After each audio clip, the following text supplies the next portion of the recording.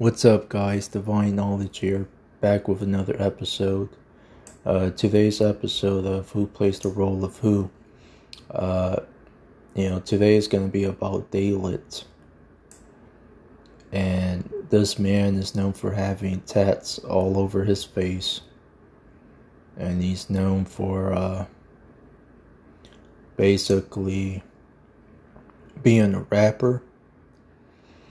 And this character comes off as a woke individual, like he's aware of today's social climate.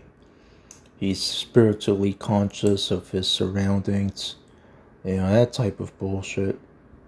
And I'm here to tell you that this man is faking the funk. And one thing that really raised an eyebrow is that, he plays basketball very, very well. I wonder why. The reason why he plays basketball very well is because he used to play basketball in the past. And like I said before, Daylyt is a character. Okay? Nothing but a character. And who plays this character, you may ask? Eddie Jones.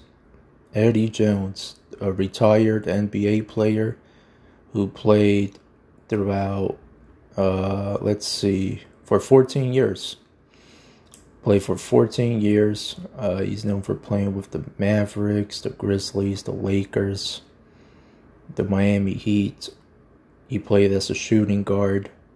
He's 49 years old. From Pompano Beach, Florida. No Instagram. No Facebook, no Twitter, no fucking nothing. Why, you may ask? Because he has come back to the world stage, but this time with a mask.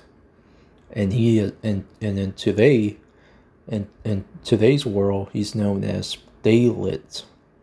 Okay? And his Instagram handle is Daylyt2K. Go figure. 2K as a reference to that NBA video game brand known as 2K. Okay, and 2K is basically an NBA series. That's what it is. It's a video game series about basketball. And Daylyt is making a reference of it on his Instagram handle because he's giving you a hint that he used to play basketball way back then. And to this day, he still plays it, and he plays it very well. Well, now you know why he plays basketball very well, and why he's such a good shooter, just a good player. Because Eddie Jones is behind the character known as Daylyt. That's why.